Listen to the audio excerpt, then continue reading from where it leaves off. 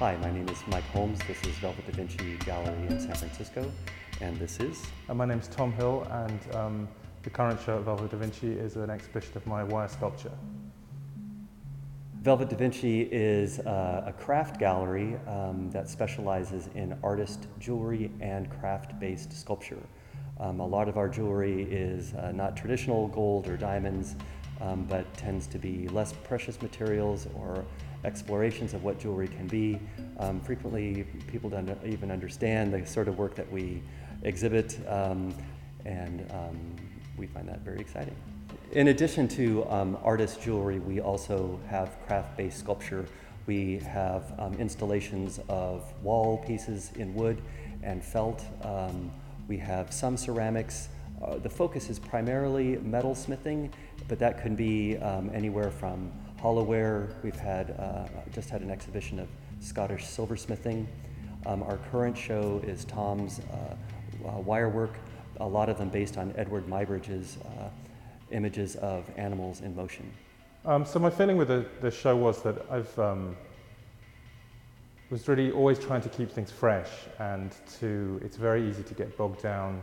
Mike described what they show as craft-based sculpture, and it's very easy to get bogged down in making craft and not necessarily in making sculpture, and you get too good at making things, you get too much facility for actually working the materials, and sometimes you can forget that you're actually supposed to be making art and not just showing how good you are at forging metal or something. And so what I really wanted to do with this is just to really let the wire speak for itself. I've been using sort of increasing amounts of sheet metal in my work, and I really felt like it was actually making things quite dead. And so I really wanted to get back to a point where it's really pure drawing, to the point where some of the pieces I usually solder the pieces together, and then some of the work that's actually behind me now, the wall pieces and some of the freestanding pieces aren't soldered at all, they're just made with cold joints. The wall pieces in a way were the starting point for this, that they were done from drawing, some of them from dioramas in museums, when there would be like a fantastic Victorian diorama of birds in motion, suspended stuffed specimens, things perching on cliffs, these fantastic kind of groups in a diorama. And I had a number of drawings that I've done over the years with these, because I've always been fascinated by them, but I've never really found a way of actually incorporating them into my work so directly. The other sort of the new direction in my work, which comes from an old direction in my work, I've always been really fascinated by Edward Muybridge's sequential photographs. And I felt limited in some ways because birds have always been really the main thing in my work. And he probably only did about 10 bird sequences.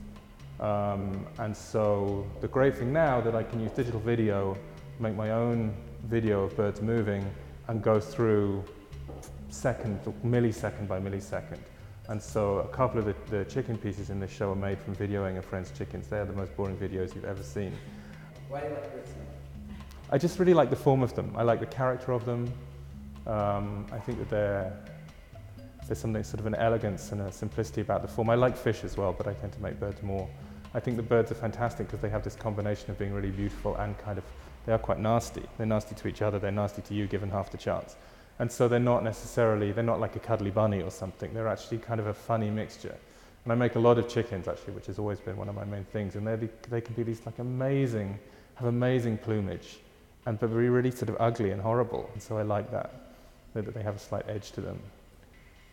Having said that, the elephant piece, I've done very little work from mammals. And I was looking through some sketchbooks, and I'd done some drawings at London Zoo. And there's also some Muybridge, there are some Muybridge sequences of elephants moving. It's always a problem if you work with wire to actually get something that feels heavy. And so I thought, well, you can do it in a drawing, so it must be possible to do it in a sculpture. And so I just decided to buy very, very heavy gauge wire. To hell with my tendons, who cares?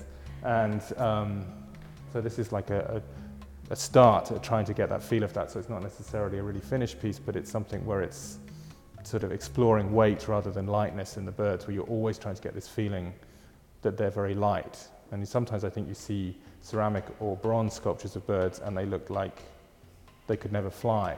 And the brilliant thing with the wire is you feel that they can fly. Whereas with the elephants, you want exactly the opposite feeling of that, where they're really grounded, they have weight.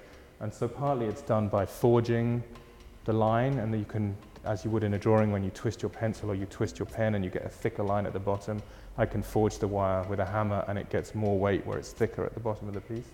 So that was just, anyway, a study in a different kind of movement, a slower movement and a heavier movement.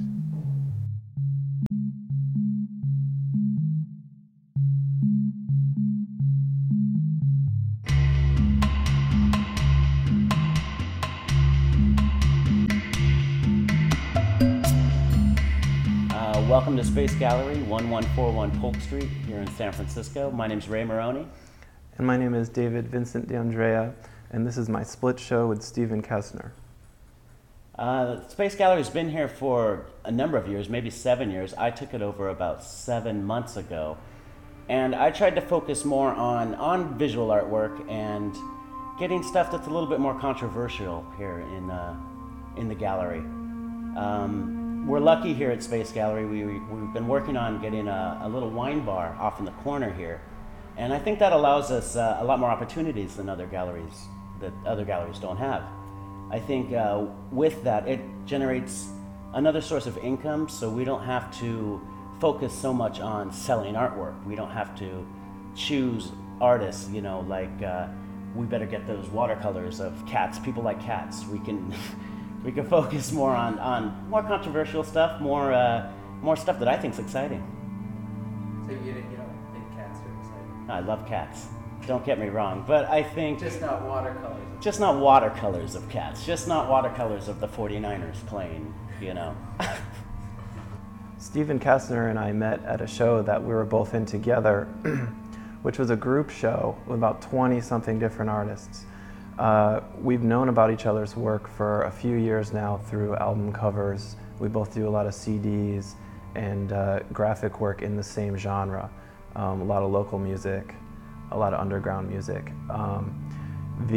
We met at a show we were both in, but it was a big group show. Too many artists, like too much confusion going on, which is pretty common in San Francisco right now.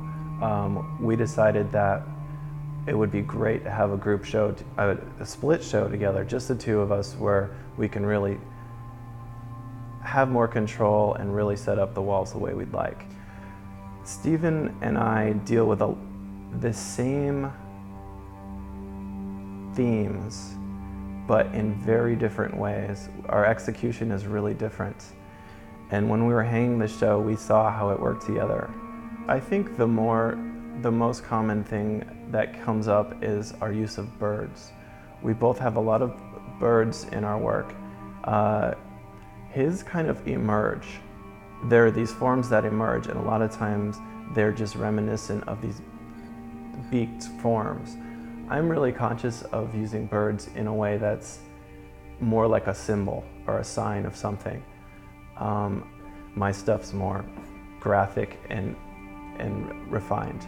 His stuff is just very textural, like very deep, like you can walk right into it.